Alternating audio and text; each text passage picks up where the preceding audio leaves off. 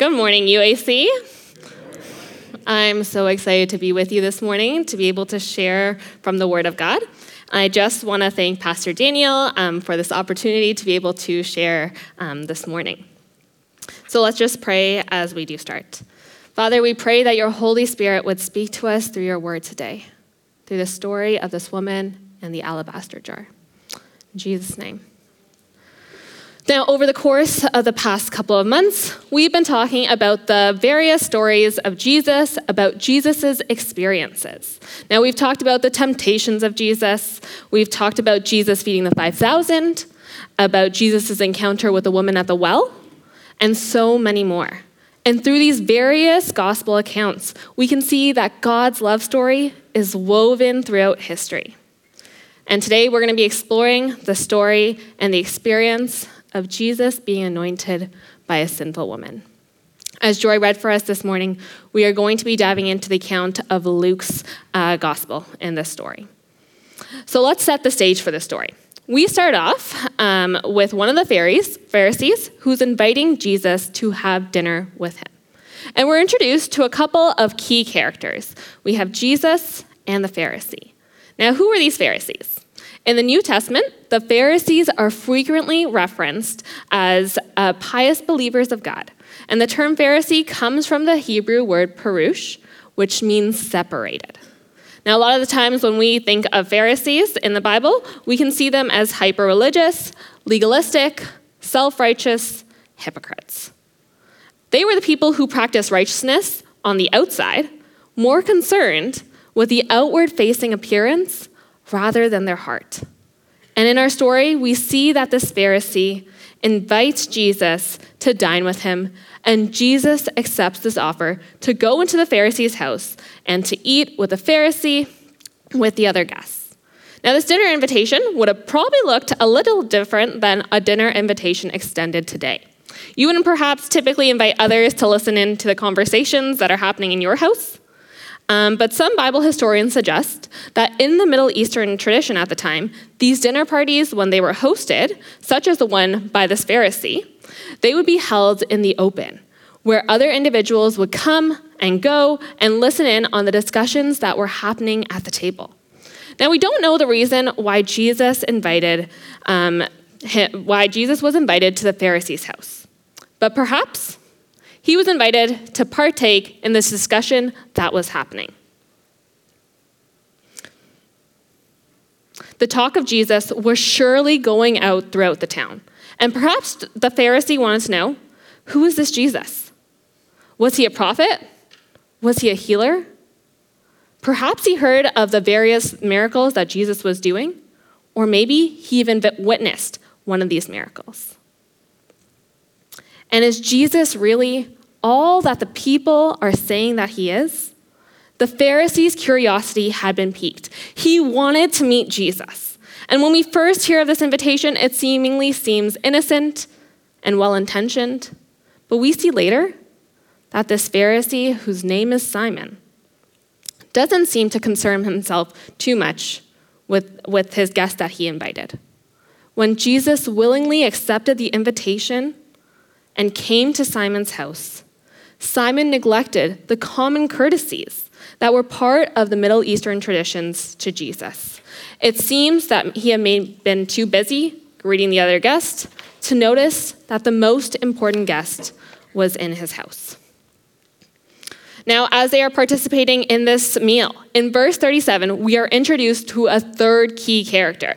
Verse 37 says, when a certain immoral woman from that city heard that he was eating there, she brought a beautiful alabaster jar filled with perfume. Now, we're never told of this woman's name, her age, or her history, or her background. The only descriptors that we have for her is that she's immoral, sinful, and she's a woman who's from that city.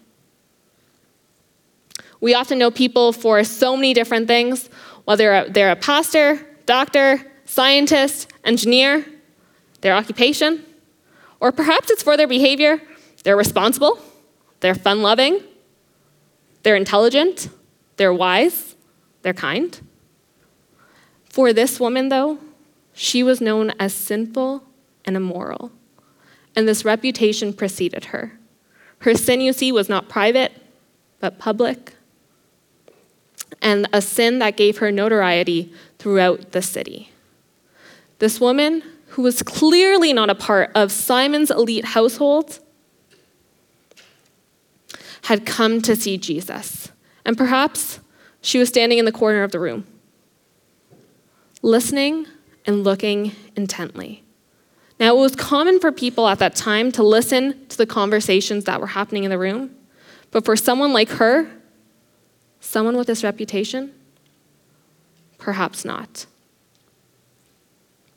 A sinner in a Pharisee's home? We can speculate that as her reputation preceded her, surely people noticed her when she came into the room, instigating feelings of discomfort and unease. This woman did not come into the house empty-handed. She brought an alabaster jar filled with this expensive perfume, and this was not some cheap perfume. Bible scholars assume that this perfume was costly, likely worth a year's wages, and perhaps this perfume was a family heirloom of hers. This jar is made from alabaster, which is a hard stone found in Palestine and Israel, and it would have been used to preserve different sorts of precious oils. And in this case for her, perfume. Now, the alabaster jar wasn't just significant because of its high cost. It was also of value because of its use. In those times, Bible scholars tell us that when a girl or woman reached the age of marriage, her family would purchase and give her this flask and fill it with this precious oil. Some Bible scholars said that this would be a symbol of her dowry. When a man asked to marry her, she would then break it at his feet, anointing him with the oil. As you can see, this alabaster jar was of such high importance, both financially and socially. Holding this woman's future, holding her hopes, holding her dreams. And it was this that she brought to Simon's house. The alabaster jar was worth such high value and such high significance. It signified her all. Can I ask you to please pause for a second? Imagine yourself seated in that room. You gather around the table, you're hungry, you're ready to take part in that delicious meal which is laid out on the table, and a woman enters the room, feeling a little bit uncomfortable, thinking to yourself, why is she here? This is not just any woman. You know who she is.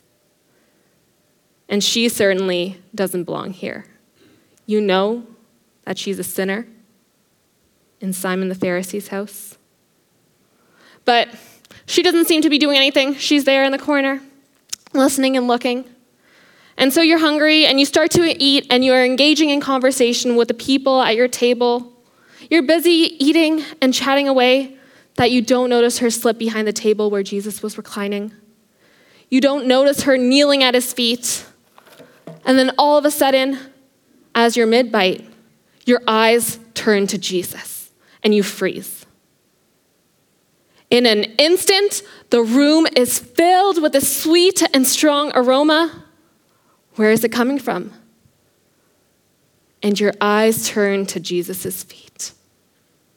There at Jesus' feet, you see this woman had broken her alabaster jar, anointing Jesus' feet with the oil. The alabaster jar that was worth a year's wages. The alabaster jar signifying her hopes, her dreams, her future. This alabaster jar, she broke at Jesus' feet. Now imagine when this was all happening, there was dismay, confusion, and whisperings that were spread throughout the room. This woman was known for being immoral. She was known for being a sinner. Why was she in Simon's house? Why was she at the feet of Jesus? Why did she break the alabaster jar? And perhaps their confusion turned into alarm or dismay. Everyone, that is, except Jesus. And in this story, in this experience, we are reminded that Jesus is the God who sees. We see the contrast highlighted between Simon's perceptions of this woman and Jesus' perceptions. When Simon saw the act of the woman, the Bible tells us that he said to himself, "If this man were a prophet, he would know what kind of woman is touching him. She's a sinner." Simon looked upon her with eyes of contempt, disgust, her identity, a sinner. The labels piled on: worthless, unclean, appalling, impure, and so many more. Have you ever felt this way? Feeling the weight and the heaviness of labels that mar you one by one? You see, without uttering a word, Simon had defined this woman in his eyes. He judged her. She was unworthy of being in his house. She was certainly not welcome at his table, because she indeed was a sinner. Simon saw this woman through human eyes. He saw the flaws, he saw the impurities, the records of wrong. Her deeds defined her, contained her, confined her, for in his eyes, this is who she was. She was an immoral sinner. Jesus also knew that this woman was a sinner. Being God, he would have known the events in her life. He would have known her past, her reputation, her deeds. He would have been no stranger to her sins, the sins that seemed to define her throughout the city. And yet, Jesus looked upon her with eyes of compassion. Jesus saw her heart. He saw her repentance. This woman broke her alabaster jar at Jesus' feet, anointing him, adoring him, exalting him, and weeping at his feet. This woman recognized that she was a sinner and that she had experienced this great love. And the breaking of this alabaster jar was an outpouring of that love. In Romans, it tells us that we've all sinned, we've all fallen short of the glory of God. And 1 John reminds us that if we say that we have no sin, that we deceive ourselves. This woman, she was not deceived. She knew in her heart that she was a sinner. And in this humility, she encountered Jesus' great love.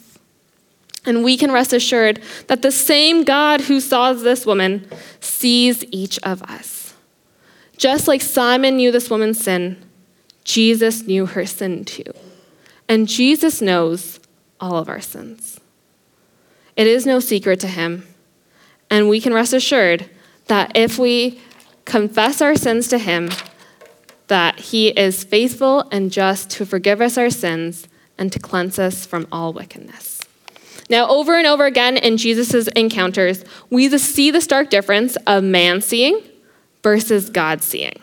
Now, a few weeks ago, Pastor Kevin had preached about Jesus encountering the woman at the well. This woman was a Samaritan, despised by the Jews. And so she had to go to the well in the peak midday heat because she was a social outcast. The Jews saw this woman as a Samaritan, looking down on her and her people. Her own people had contempt in their eyes because of her sin. Now, Jesus knew all these things, and he conversed with her. He knew that she was currently not married. He knew that the man that she was with was not her husband, and that she had had 5 husbands before then, which was not really of a culture back then.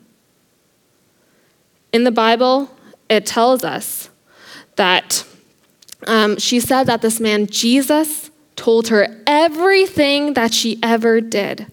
And as Jesus continued in this dialogue, which was extremely countercultural for this time, for him to engage with her, Jesus not only told her who he was, but he offered her the living water.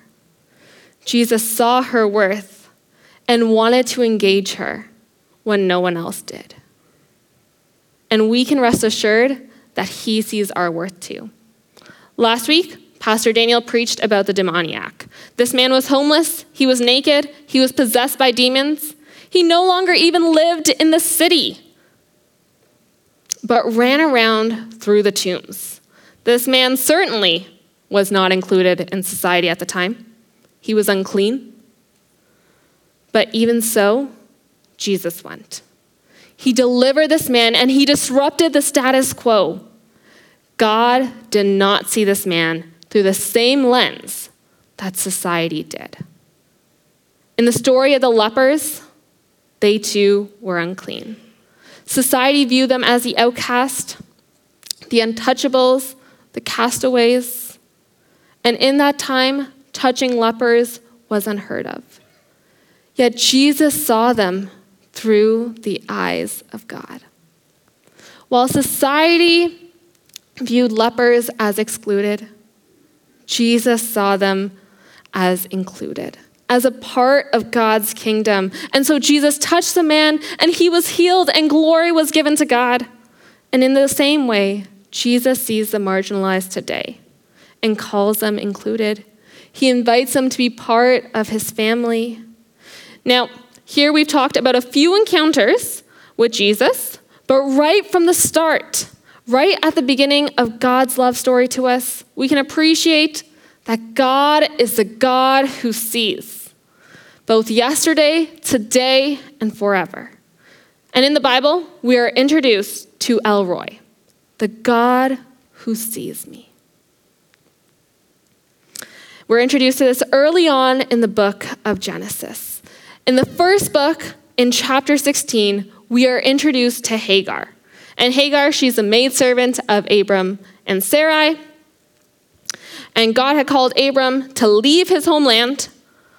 And he told him and promised him that he would give him descendants and that they would be a blessing to the whole world. And in Abram and Sarai's waiting, they doubted. Would God be faithful in providing children to them? And so Sarai gave her maidservant Hagar to Abraham. And Hagar became pregnant. And during her pregnancy, Hagar was so maliciously mistreated by her mistress, so much so that she had to flee. This wouldn't have been easy for Hagar, to flee without shelter, to flee without security. Yet her deep desperation necessitated that she leaves these things behind. And so she did. I imagine she was in much anguish as she left her mistress and the family, feeling unloved, lonely, scared, rejected, and outcast. What was she to do not only for herself, but also her unborn baby? And the Bible tells us in Genesis 16, verses 7 to 11, the angel of the Lord found Hagar beside a spring of water in the wilderness, along the road to Shur. The angel said to her, Hagar, Sarai's servant, where have you come from, and where are you going? I'm running away from my mistress, Sarai, she replied. And the angel of the Lord said to her, return to your mistress and submit to her authority. Then he added, I will give you more descendants than you can count. And the angel also said, you are now pregnant and will give birth to a son. You are to name him Ishmael, which means God hears. For the Lord has heard your cry of distress. The Lord saw Hagar even when Abram and Sarai did not. They didn't see Hagar as value. They cast her out of their house. But God met Hagar in the desert as she was fleeing. He had seen the abuse and heard her cries in desperation. When Hagar felt invisible and forgotten by everyone around her, the Lord said that he saw her plight and he answered. And in verse 13, it tells us, thereafter, Hagar used another name to refer to the Lord who had spoken to her. She said, you are the God who sees me. she also said, "Have I truly seen the one who sees me?" And Hagar returned to Sarai, her mistress, and she gave birth to Ishmael, her son. God saw Hagar, and Jesus saw the unnamed woman. Despite the labels and the perceptions of others, God saw their hearts. He knew their circumstances. He knew the pain, the anguish, the shame, the desperation, and the cries. Perhaps you've wondered, does God see me? Does God care for me? And the answer is a resounding yes. In the Bible, it reminds us of multiple times that we are known by God and that the God of the universe sees each one of us individually, not with eyes of judgment like Simon did, but with the eyes and heart of compassion, of love, of mercy, and of grace. When everyone was confused and alarmed at the actions of this unnamed woman, who was breaking her alabaster jar and anointing the feet of Jesus, Jesus was not. When it seemed that to everyone else that she was invisible, God reminded Hagar that she was known and that she was loved. Throughout God's story, we continue to see how God chooses to see the unseen through the lens of compassion and of grace, recognizing their humanity, their dignity, their worth, and their value. The Bible tells us that every hair on our head is numbered. And in Psalm 139, it says that we are reminded that God's thoughts for us outnumber the grains of sand on earth.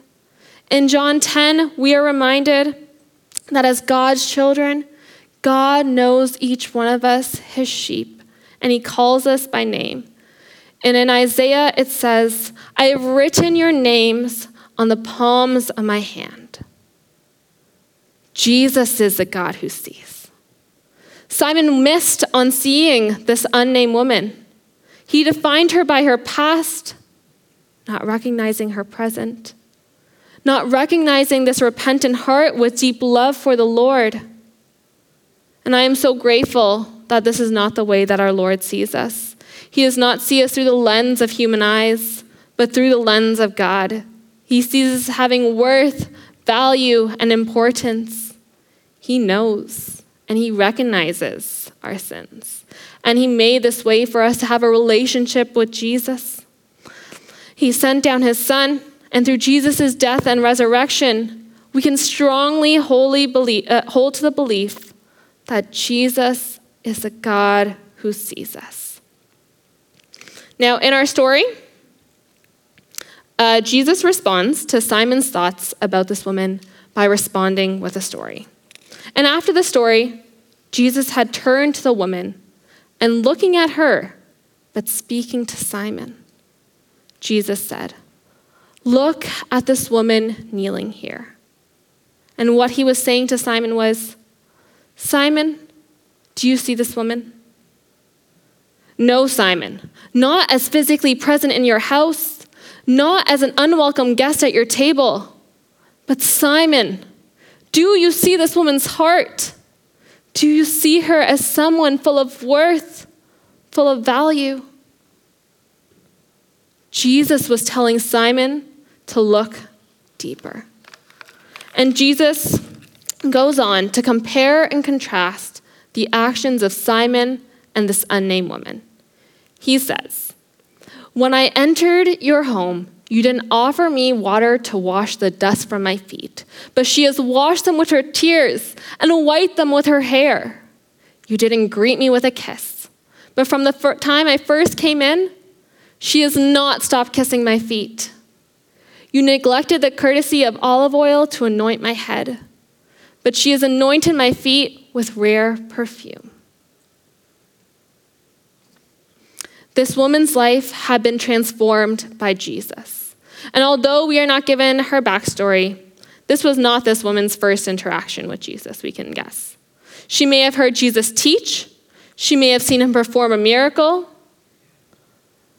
We don't know, but we do know that something had happened. and that she had been touched and transformed by the love of God.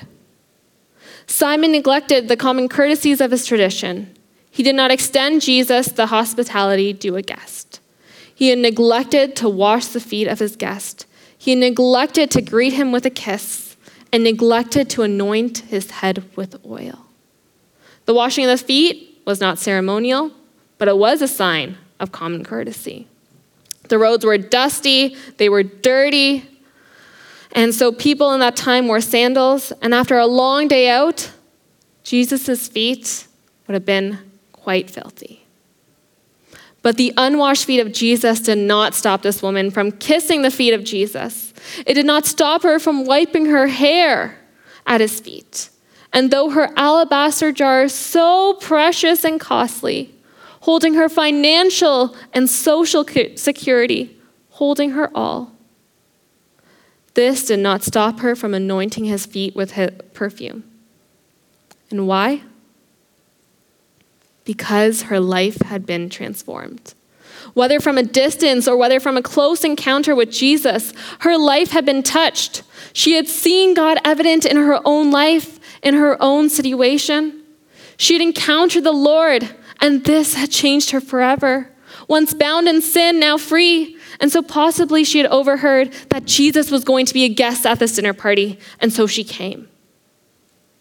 She knew she would have been an unwelcome guest. She was known as an immoral woman, a sinner, but that did not stop her. She would have seen the sneers and the snickers as she entered into the room. Thoughts racing through the people's head. Why is this sinner coming to the house of the Pharisee? But that did not stop her. Coming to Jesus' feet and breaking the alabaster jar at his feet, people would have thought her to be crazy. But that did not stop her. Why? Because her life had been transformed. She was overwhelmed and overcome by the love of God. And this was an expression of her gratitude, of that great love that was bestowed upon her. And Jesus, being the God who sees, knew just that. Simon did not see a life transformed. Simon was offended by this woman's presence. In his heart, he thought, who is this sinner who is touching Jesus? Surely if Jesus was a prophet, he would not let a sinner touch him. As a Pharisee, Simon would have been very well studied in the scriptures, proficient in practicing indeed the word of the Lord, and he would have devoted a significant portion of his time serving the Lord. And even so, he did not love God. The Bible tells us that this is real love, not that we love God, but that he loved us and sent his son as a sacrifice to take away our sins. This woman, her name unknown, but her reputation an immoral sinner, experienced and encountered that love of God, the life-altering, revolutionary, and unconditional love of God, which transformed her from the inside out. So much so that with deep gratitude and appreciation for Jesus, she poured out an offering at his feet. Have you experienced that transformational, life-changing love of Christ?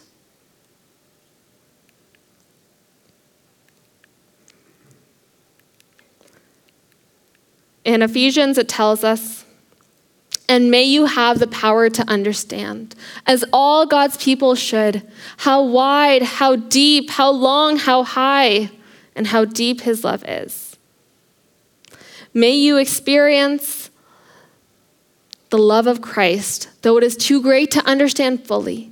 Then you will be made complete with all the fullness of life and power that comes from God. The love of the Father is so wide, so long, so high, so deep. A few years ago, I had the opportunity to be sent with Child Evangelism Fellowship as a summer missionary here in Ontario. Now, during one of my summers, I had the opportunity to spend some time with two pastors, a husband and a wife, and I was helping them run a VBS at their church that week. And during my time there, I got a chance to hear their story. One pastor, she grew up as a pastor's kid, so she was familiar with Christianity, she was familiar with the church, but hurts early on in her life changed her mindset against religion and church, resulting in a downward spiral. And she met her husband and then boyfriend during this time, and his background was vastly different from hers. During his stint in the army, he was beaten and bruised severely, so much so that he had 3 cracked ribs, a fractured eye socket, a dislocated jaw, and a broken shoulder. Vowing that he would never be treated like this again or endure that type of beating again, when he was released from the army, he decided to surround himself with the toughest people. And for a couple of decades, this couple was involved in outlaw biker gangs. He was shot twice, stabbed twice, and survived 5 major gang wars. And in their gang, they lost 19 people to violence over the years. During their entire time in the gang, the wife's mother was praying for her daughter. She was praying for her daughter's partner and her daughter's friends, that they would experience the transformational love of Jesus. Now, they not only quit the gang years later, but experienced and came to know that transformational love of Christ in their lives, that they started a church, and soon after that, they started the Hamilton Dream Center, right across the street from their church, which helps feed and clothe thousands of people in the Hamilton area. Their lives have been transformed through Christ. From outlawed bikers to preachers, from hurting others to helping others.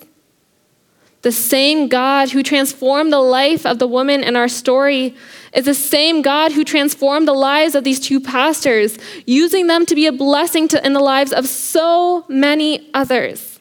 And this is the same God who transforms our lives too. In the Bible, we encounter many individuals who are transformed by the love of Jesus.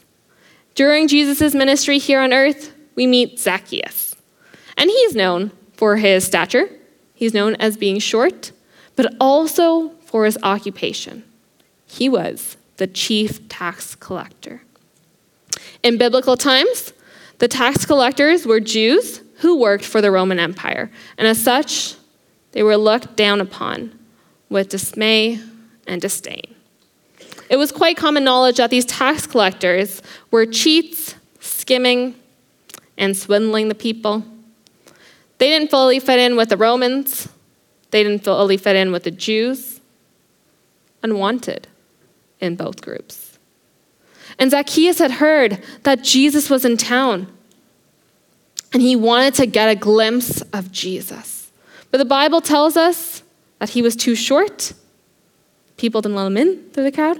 And so he climbs up the sycamore tree.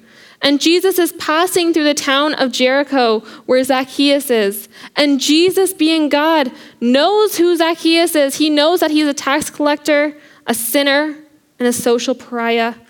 But Jesus, being the God who sees, is intentionally countercultural in his interaction with Zacchaeus. Jesus calls out to Zacchaeus and tells Zacchaeus, "Come down, for I'm going to go to your house today." And so Zacchaeus quickly gets down, and surely the others in the crowd, they're grumbling, upset. Doesn't Jesus know who Zacchaeus is? Doesn't Jesus know whose house he's invited himself to go into? Of course, Jesus knew. The Bible tells us about Zacchaeus' transformation from the Lord. It tells us, "I will give half my wealth to the poor, Lord, and if I've cheated people on their taxes, I will give them back 4 times as much." Jesus responded, "Salvation has come today, for this man has shown himself to be a true son of Abraham. For the Son of Man came to seek and save those who are lost." Zacchaeus' life had been transformed. He had been a cheat a swindler, entitled and selfish, feeling ostracized by his own community, not knowing where he belonged. And hearing of Jesus coming to town, he came to get a glimpse, and Jesus saw Zacchaeus, knew him by name, invited himself over, and this was life-changing for Zacchaeus. During this encounter, his life had been transformed, his heart overflowing with joy, knowing that he was loved and known. Jesus not only transformed Zacchaeus' heart, but as a result of his transformed heart, Zacchaeus' behavior had changed. He knew what he had done in the past was wrong. He knew that, and so what happened was that he repaid these individuals he had cheated from, and he did so fourfold. Even more, he had gone from seeing only himself now to seeing others, seeing his neighbors, vowing to give half of his wealth to the poor. Zacchaeus' life is not the only life we hear of being transformed by Jesus. We hear of so many others whose lives are transformed, including Saul, the Pharisees whose name was changed to Paul, after encountering Jesus on that road to Damascus. From persecuting Christians to writing many letters incorporated into our New Testament, we see the fruit of his transformation. And through these stories, we come to know Jesus as a God who sees and knows us intimately, and the God who changes and transforms our life. Has your life been transformed by the power of Christ? Jesus saw and transformed Zacchaeus' life. Jesus saw and transformed Paul's life. Jesus saw and transformed this woman's life. And Jesus affirmed that she indeed was forgiven. The label of immoral and a sinner now no longer appropriate because her sins had been forgiven. As we talked about earlier in the passage, it says, when the Pharisee who invited him saw this, he said to himself, if this man were a prophet, he would know what kind of woman is touching him. She's a sinner. And responding to Simon's heart, Jesus shared with him a story. Then Jesus told him the story. A man loaned money to two people, 500 pieces of silver to one and 50 pieces to the other. But neither of them could repay him, so he kindly forgave them both, canceling their debts. Who do you suppose loved him more after that? Simon answered, I suppose, the one for whom he canceled the larger debt. That's right, Jesus said. Jesus had used a simple parable to illustrate the concept of forgiveness, to demonstrate to Simon the magnitude of what that forgiveness represented. While both Simon and the immoral woman stood as sinners before God, it was only the woman who recognized her deep sin. She wept at her sin and then immensely showed devotion and adoration to Jesus because she was forgiven. You see, she was not forgiven because of this act of worship. She experienced forgiveness, overwhelmingly so, and this act of worship was the outcome. Simon had not experienced the same forgiveness yet.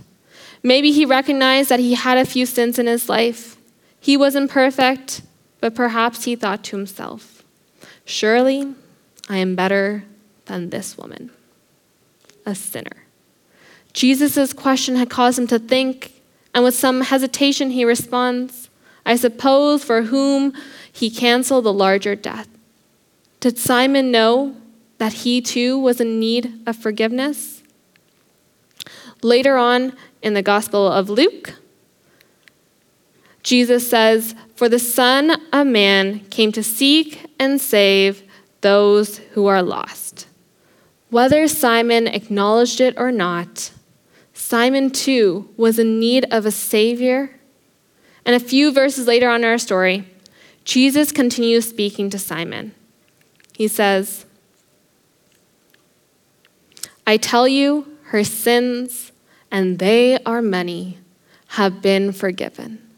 So she has shown me much love, but a person who is forgiven little shows only little love." Then Jesus said to the woman, "Your sins are forgiven." Although Jesus had already said that her sins were forgiven, in verse 48, he speaks to the woman directly. Your sins are forgiven. There was healing power in those words for her.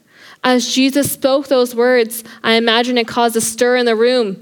Who is this man who says that sins are forgiven? Who grants her forgiveness? Do you even know what she has done? Do you know her reputation? But what did those words mean to her? Although she had already received forgiveness, hearing those words from the Savior himself would have touched her life personally. Jesus had the authority to forgive. She was reminded in that experience that she was known by God, that she was loved by God, and that she was forgiven. Do you know that Jesus speaks those same words to you too? Sometimes we need to remember and to hear the healing power in those words. Throughout Scripture, we are reminded that Jesus is the God who forgives, the God who knows the magnitude and the gravity of our sins and still chooses to show us his unmerited favor. The psalmist writes, "He does not punish us for all our sins. He does not deal harshly with us as we deserve. For his unfailing love towards those who fear him is as great as the height of the heavens above the earth.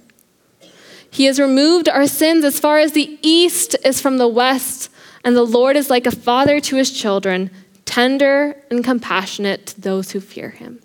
For he knows how weak we are. He remembers we are only dust." The psalmist knew the sins of the people were many, far more than what God had punished them for. And in verses 11 to 14 of Psalm 103, we see God's tremendous love and mercy towards them. His love extends so high as the heavens are above the earth. His love extends so wide that he has removed our sins as far as the east is from the west. And we get to see God as a father, as a parent who lovingly cares for their children. And so God cares for us too. Knowing who we are, knowing our strengths, knowing our weaknesses. Now, the story of the prodigal son, also found in Luke, illustrates God's deep love and forgiveness for his children, even those who turn away. And we are introduced to this tale of two brothers. The younger brother, having all that he needs, demands that his father give him his inheritance while his father is still living. Taking this inheritance, he goes and he foolishly squanders and wastes it. He finds himself destitute in the middle of a famine that had swept over the land. From Luke 15 to 16, we read, "He persuaded a local farmer to hire him, and the man sent him into his fields to feed the pigs. The young man had become so hungry that even the pods he was feeding the pigs looked good to him. But no one gave him anything. He was driven to such desperation during the time, as pigs were considered unclean by Jewish law. Even so, no one gave him anything."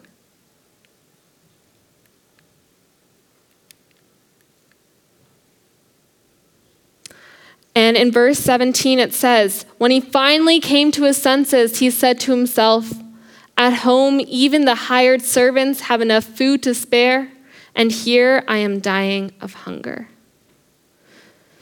Losing everything, now his dignity, he came to the realization, maybe I can go home. Even if I can't go home back as a son, surely even my father's servants get fed, and I can ask to be a hired servant." And so we read in verse 20, "So he returned home to his father, and while he was a long way off, his father saw him coming, Filled with love and compassion, he raced to his son, embraced him, and kissed his son. And his son said to him, "Father, I have sinned against both heaven and you, and I am no longer worthy of being called your son." But his father said to the servants, "Quick, bring the finest robe in the house and put it on him. Get a ring for his finger and sandals for his feet, and kill the calf we have been fattening. We must celebrate with a feast, for this son of mine was dead and has now returned to life. He was lost, but now he is found." And so the party began. What a beautiful image, this father embracing his son. And the story of the prodigal son, the son recognized his sin. He knew what he had done was wrong. The woman in our story too recognized her sin. Both were repentant, acknowledging their wrongdoing, and to both, immense mercy and forgiveness were extended. Did you know that Jesus extends that same mercy and grace to you?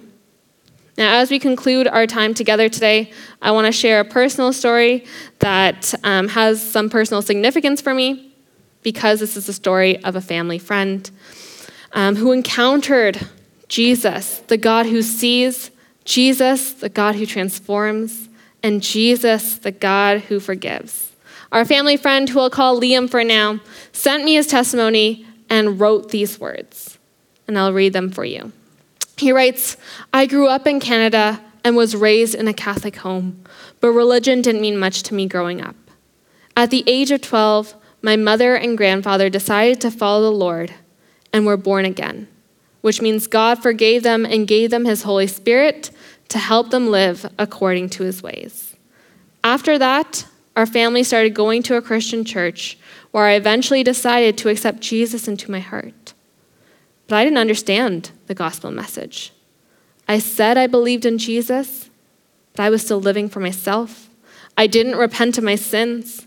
In high school, I started to drink alcohol, smoke, and as I got older, the addictions grew worse. Drugs, sex, pornography, gambling, and so on. I've never been to jail, but I definitely deserved to for some of the things that I had done. For many years, I hid my addiction from my family. I felt condemned every time I sat at church with them, but I didn't want to give up my addictions. The answer was Jesus, and he was staring me right in the face, but I didn't understand how to have a relationship with him. All I could see was my sin and my guilt. And I lived in the state of despair for many years. And in August 2010, when I went to a cottage with some friends for a weekend of partying, during this weekend, I met God. Through the thoughts that he brought to my mind, he was able to make it clear to me that this is not the life he wanted me to lead. At the same time, he told me that he loves me, that he had always been there with me in my life, and that he wanted me to repent and to follow him after that day. I was blown away by his gracious offer, and that he would forgive me and love me after all I had done. Romans 5:8 says, God shows his love for us, and that while we are still sinners, Christ died for us. While God spoke to me that night, I didn't feel condemned like I did sitting in the church all those years. I knew that I was loved and that he wanted a relationship with me. I accepted his offer of forgiveness and love and put my faith in Jesus' sacrifice for me. So for the next few months, I was fired up about God, telling everyone I knew about my experience. But eventually, the excitement died down because I wasn't disciplined in my faith. I wasn't reading his word or spending time with him in prayer. I continued to make some poor choices, hung out with old friends I should have been avoiding at that time, and went back to my old ways. But praise God that he was gracious to me and didn't abandon me. He waited for me to come to the end of myself and to recognize that he is more satisfying than anything that the world has to offer. He brought me to repentance again, which means turning away from sin and turning to Jesus. After coming out of my relapse, I told myself I never wanted to be enslaved to drugs and alcohol again. Romans 6:16 says that we become a slave of the thing we choose to obey. If we choose sin, it will enslave us. My mom suggested that I look into Teen Challenge, a Christian drug and alcohol rehab program. And I entered the program in October 2011. The teaching and counseling I received at Teen Challenge helped me to overcome the addictions through Jesus Christ. God taught me there what it means to be a fully devoted follower of Christ, but it didn't happen overnight. I came to the program really excited and ready to change, but I faced many psychological trials. I was hit with a lot of anxiety and depressive thoughts that led me to wonder whether God cared about me or if he was even there.